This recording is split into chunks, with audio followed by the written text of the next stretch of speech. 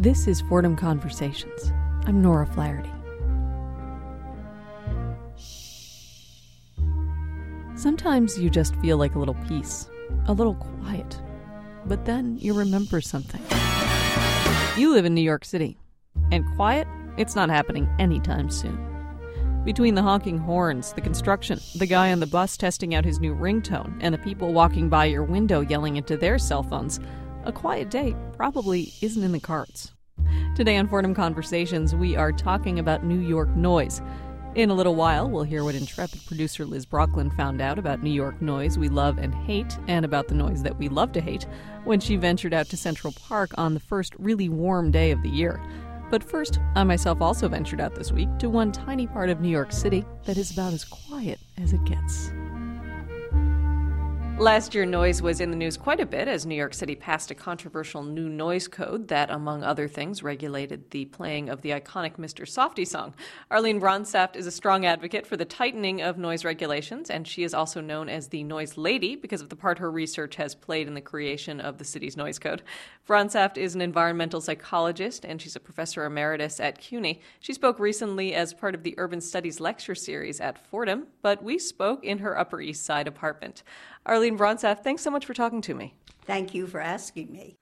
So, first of all, Arlene, what is the big problem with noise? The big problem with noise is that people are inconsiderate of others. I'm going to put aside the aircraft noise, the traffic noise, the noise of construction, which is typical of New York City, but people are rude. If a person has noise in the home, very often it's a noise caused by an upstairs neighbor, a next-door neighbor. If the person is complaining about the music coming from a loud car, that's because the youngster didn't keep the level of the sound down. To live in a civilized society, you must recognize that other people have rights too. So that if we could educate people to be a little more considerate of others, I think we would cut down a lot of the noises, particularly neighbor noises. If the traffic noise could be decreased, we don't need all that car honking. I mean, you see the car stopped in front of you because there's another car stopped in front of that car. Do we really have to honk the horn? Do we really have to make all the sounds that we do? I think not. So if you ask me really what typifies the increase in noise overwhelmingly, particularly in urban communities, I really think it's other people. Now, it's true with crowded conditions and more people, you do have more noises, but I think if people recognized that other people had rights as well as they did, I think we'd have less noise. Now, let me ask you, I think noise in some ways is sort of like that famous definition of pornography, where you know it when you see it. What makes noise noise as opposed to sound?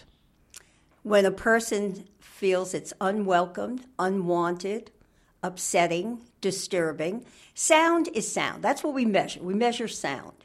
For sound to be identified as noise to a listener, that has to be cognitively interpreted as an intrusion.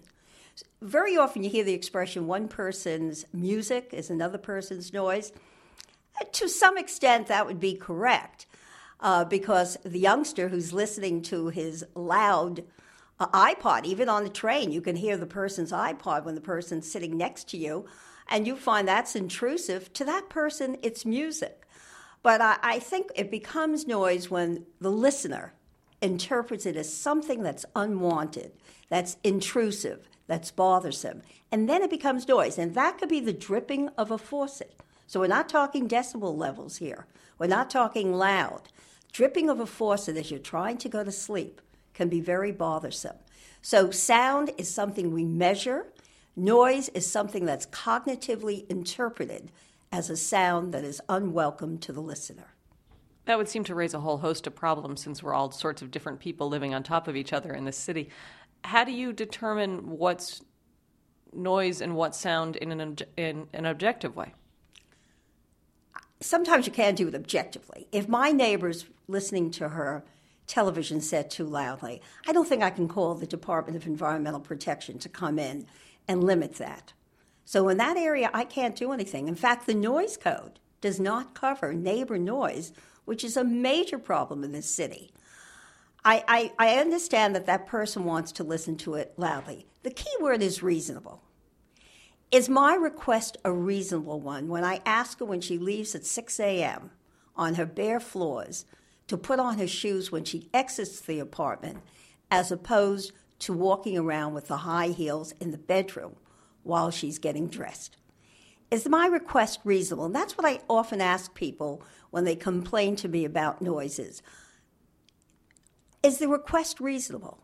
And I think if you stopped and talked to people and said, you know, that music that you're listening to can be heard by everybody else on the block. Is that necessary?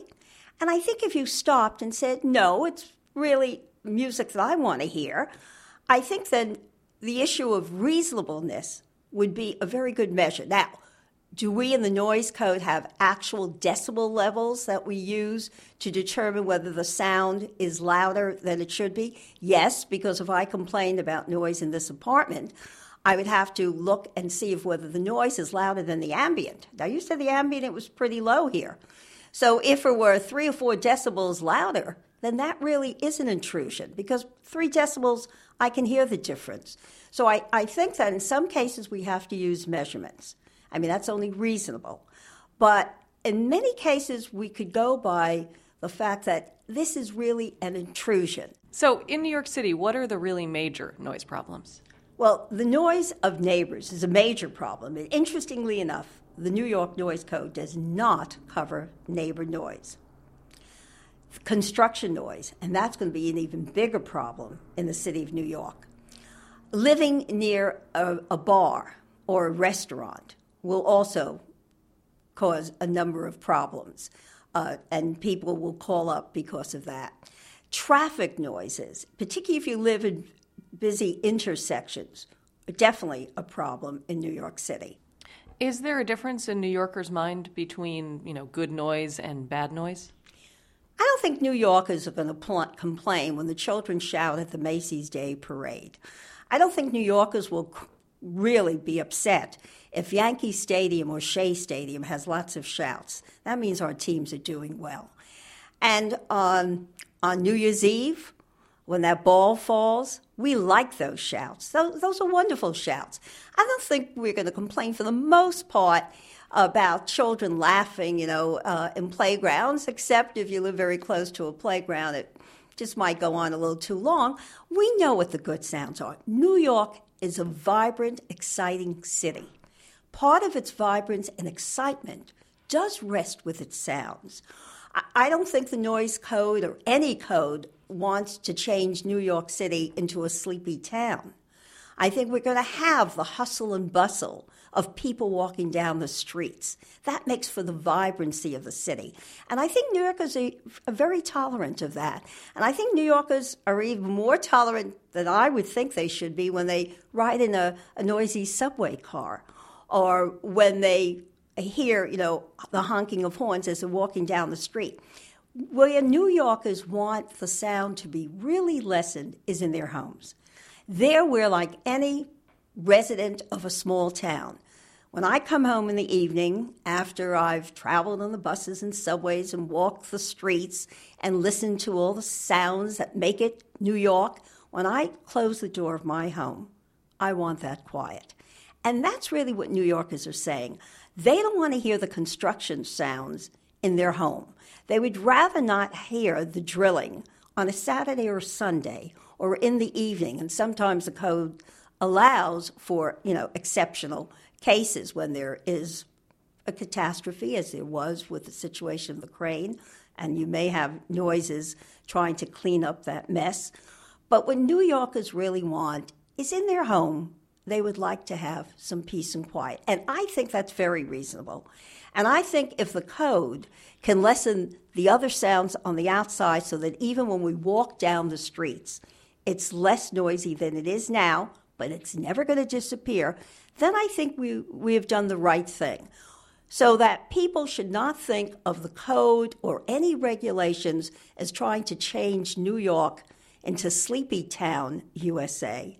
New York's vibrancy will still be preserved. Let me ask you, you are a longtime New Yorker. Is noise in New York getting worse? Yes, noise in New York is getting worse. There's no question about that.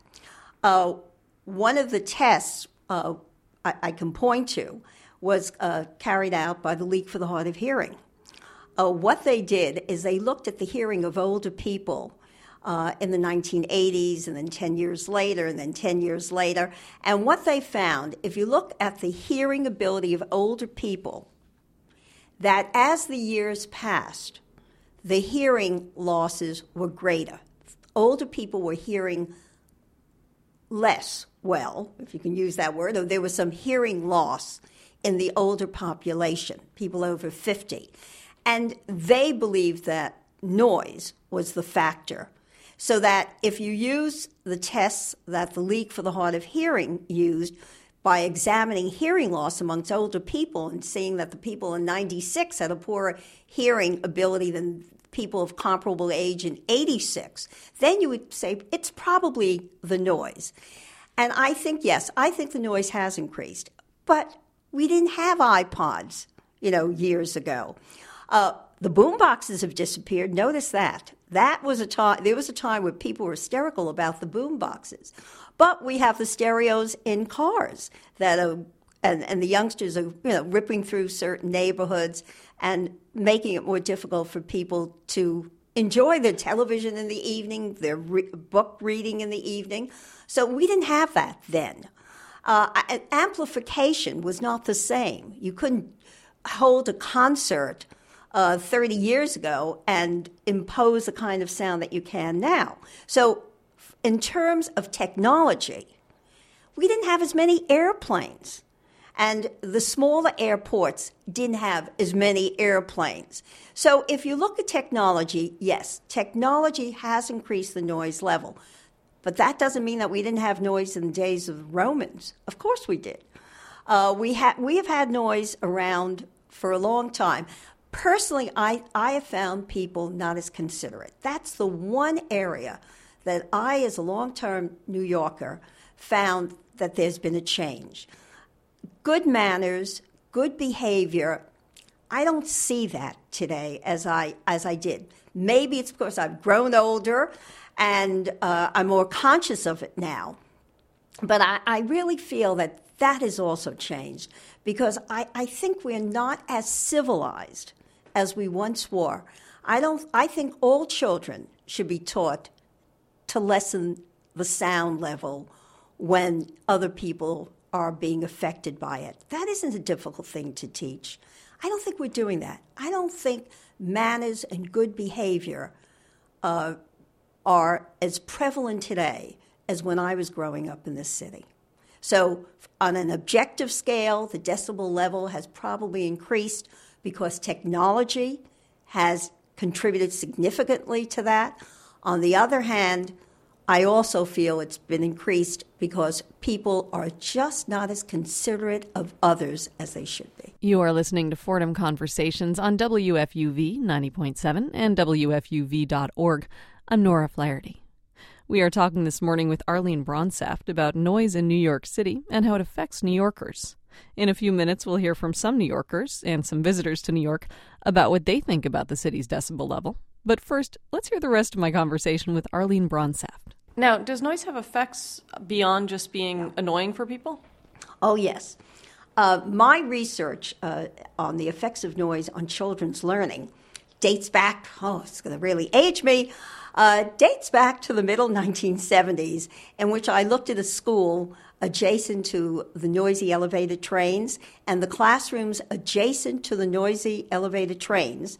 And there, the classroom was disrupted by the train going by every 4 minutes, and about 11% of classroom teaching time actually was lost because the teacher had to stop teaching. I looked at their reading scores and then compared them to the reading scores of the children on the quiet side of the building. And by the 6th grade, the children were 1 year behind in reading. And that's really significant. And then something miraculous happened. The principal and I were able to get the New York City Board of Education to put acoustical ceilings in the classrooms of the children adjacent to the tracks. We also got the Transit Authority to test out rubber resilient pads which lessen the noise level of the trains adjacent to the school, and they tested it out on the track adjacent to Public School 98. That lessened the level, and the noise decreased by about 6 to 8 decibels. And then I was asked to go back to the school to see if it had an effect. And I did go back to the school, and I looked at the reading scores before the 2 noise abatement treatments were put into effect, and the children were still a year behind in reading. And then I looked at the reading scores when the rooms were quieter on the noisier side, and the children were reading at the same level. That was a very important study. About 25 or 30 studies subsequently have confirmed those results. So we know that children's learning can be impeded in a classroom, whether it's near a railroad track, whether it's in the path of aircraft. We also know that children reared in a noisy household, and this is a caution to parents, cut down the sound a bit, because Ted Wax looked at children's cognitive development and language development in noisy households, very much the noise made by the parents, doing things in the household that increase the sound level, TVs on very loud, radio, whatever, and he found the children's language development was somewhat impeded in their cognitive development. So in the area of learning, the research is excellent. Children need some quieter areas in which to study and learn. Now, as far as health, in the United States, we have not done the research. The research has come out mainly from Europe.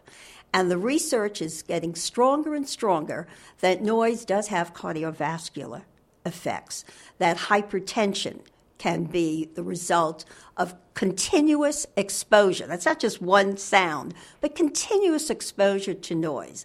Noise, we know, disrupts sleep, and sleep is important to keep the body in a healthy condition. So if you look at the cardiovascular, the sleep, you will see that noise is detrimental, and people's health is really at stake. But the key thing to remember is also the quality of life. You may not yet show it in your cardiovascular scores, but if you can't read, if you can't study, if you can't watch television and converse because the planes are coming in every 2 or 3 minutes, you may not yet be sick. But is that a decent quality of life? Do you want to be able to live in a household where you can just read without interruption, or do you want one that every time the plane goes by, it is disrupted? I mean, tell you, I've done research in this area for over 30 years.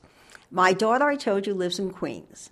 And I thought I knew quite a bit about the research in this area, and I know about the cardiovascular disorders and the sleep and the learning. And then my daughter had a child 2 years ago, a little over 2 years ago. And this past summer, he was about a year and a half, and he's playing on the deck in his backyard. Every time a plane came over, it disrupted his behavior. He stopped whatever he was doing. Now, this was just a child that was 18, 19 months old. It stopped him from his play continuously, and I watched this. And then a month later, I had the opportunity to watch a baby that was trying to fall asleep with the planes coming over every minute and a half. And she couldn't fall asleep. Every time she closed her eyes, the plane awakened her, until she was finally so exhausted, she did fall asleep. So here, my grandson and this baby taught me far more than I expected I would be learning at this stage in the game, where I've been involved in this research for over 30 years. Noise is disruptive. It diminishes quality of life. Yes, my daughter lives in Queens. She has a lovely backyard. She has a deck, but we eat the food that my son-in-law prepares outside in the house with the doors closed and the windows down. Is that the way to live? Shouldn't we be able to enjoy the outdoors? Shouldn't we be able to read or study or converse? Or do we have to live in a household as the woman in Staten Island who gets the noise from Newark Airport does when she calls me from her closet? Should she be making phone calls from a closet? So it's the diminished quality of life that may have the wear and tear in the long run. Good health is not merely the absence of particular symptoms that can be identified. Good health, decent health, also means a decent quality of life. So we shouldn't say that the research hasn't strongly attached noise to particular illnesses, though it's moving in that direction. But in 1969, the former Surgeon General in the United States said, "Must we wait to link noise to particular symptoms? Don't we know enough to warn people about the dangers?" Isn't it unbelievable that about 40 years ago, we in the United States came out with literature quoting the former Surgeon General, and today the FAA doesn't believe that noise affects people's health. Some people might say that, if you don't like too much noise, you might be better off living in a city other than New York, or maybe in a smaller and less crowded place, sort of a love it or leave it thing. How would you respond to that? They don't get all the emails I get every day. I get a lot of emails from people who live in small towns. You don't know who's going to move in next door to you. You can live in a small town. You could be a farmer on a farm, and all of a sudden a factory moves in next door. You can live in a small town, and next door are these two teenagers that have a motorcycle and decide to run around in circles in front of their home.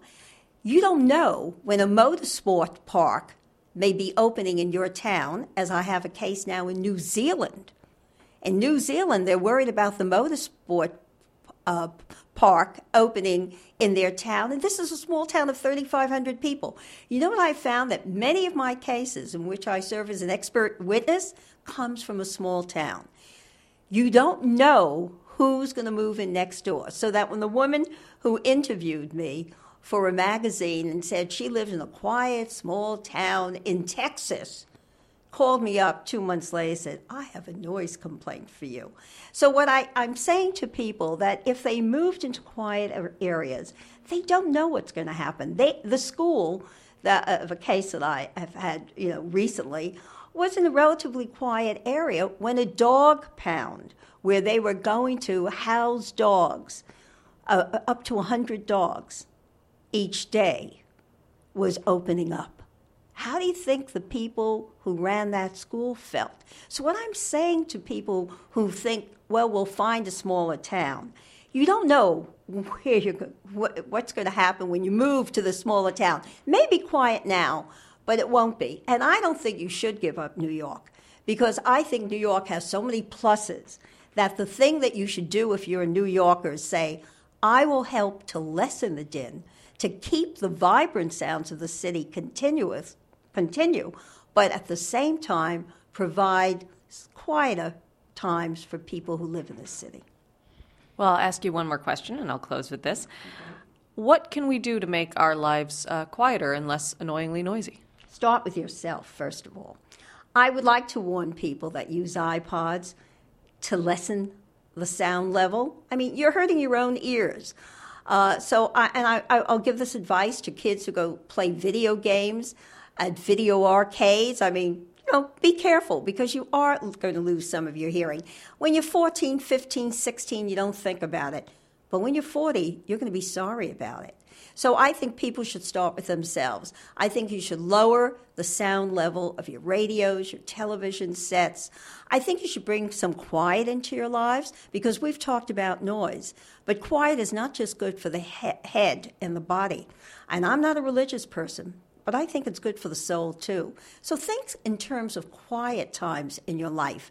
And when you bring in those quiet times, you are going to feel better. So start with yourself. Also, you start being considerate of other people. Am I playing the TV too loudly so the person downstairs hears it? Am I walking on bare floors at unreasonable times of the night? I think people should take responsibility for their behavior. So if you really care about living in a civilized society, start with yourself. But now, on the other hand, if it's other people, know that you do have rights. You go to your managing agent if you're living in a building with a tenant above that is not following the rules and regulations and keeping her floor covered as she should. Don't be shy.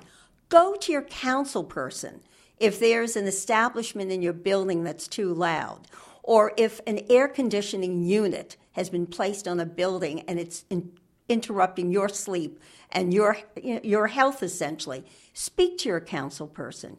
Go to your community boards. Go to the police department. These people have to enforce rules and regulations. Do not get into arguments with your fellow shareholders or your fellow tenants, and that I've seen happen. I don't. If you can talk to the person and the person seems reasonable, fine. But if you see there's no reasonableness there, know that you have these rights, and your public officials are there to serve you. If you're living in a building, do ask the landlord to notify people that sounds are disruptive. Some major building complexes have done that. They've passed around notes and said, keep sounds down. Become an activist. Don't just go home and cry about it or get upset or, say, what can I do? Then learned helplessness will set in, and you'll just sit back and expose your body to all these unreasonable sounds. So I would urge everyone, take care of yourself first, because that's the easiest. You should be able to do that. Work with your neighbors also as a group if you find there's a problem in the building. Go to your public officials. Have them enforce the rules and regulations. Don't be shy. Speak out. Not that loudly, though, but speak out. And I think we can lessen the din in this city, and I think we'll all be happier and healthier for it. Well, Arlene Bronseth, thanks so much for talking to me. I thank you.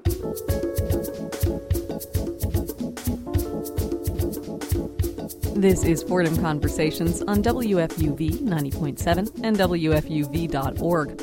I'm Nora Flaherty. A little later this morning, it's Cityscape with George Bodarky. On today's show, a panel discussion on the effects of drunk driving. That's ahead at 7:30. But first, after talking to Arlene Bronseth, we were curious about whether people who live in the city and tourists in it thought the city was horribly noisy or merely stimulating. Producer Liz Brocklin went to one of the city's quieter spots, Central Park, to find out.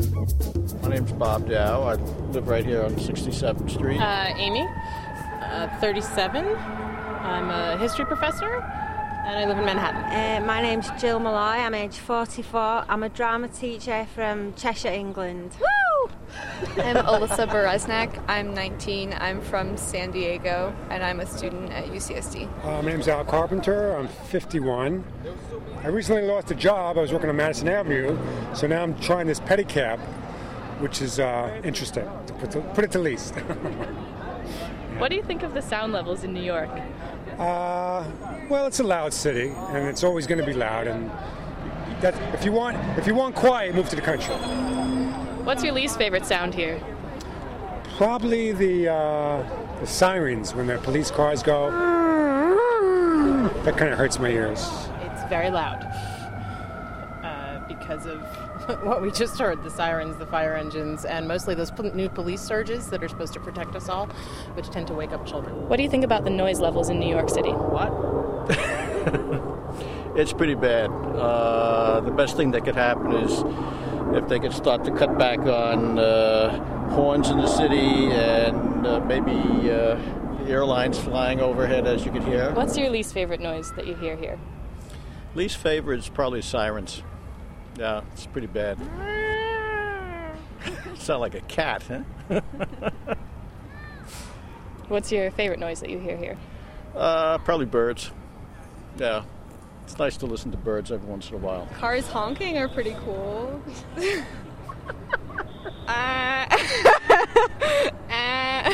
Probably anything in the park, like the playgrounds, people having a good time. That's good noise. That's good quality of life noise. Do you think that the sound levels contribute to or detract from the personality of the city?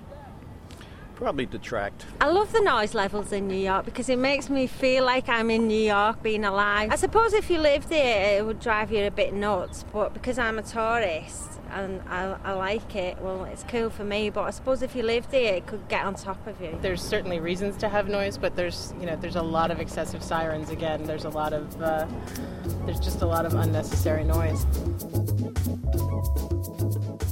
From WFUV, this has been Fordham Conversations. If you missed part of the show or you'd like to hear it again, Fordham Conversations is available as a podcast at WFUV.org. It's also in our audio archive, which is also at WFUV.org. If you have comments or questions about today's show, you can email us. Our address is fordhamconversations@wfuv.org, and we would, of course, love to hear from you. I'm Nora Flaherty. Cityscape is next. Thanks for listening, and have a fabulous weekend.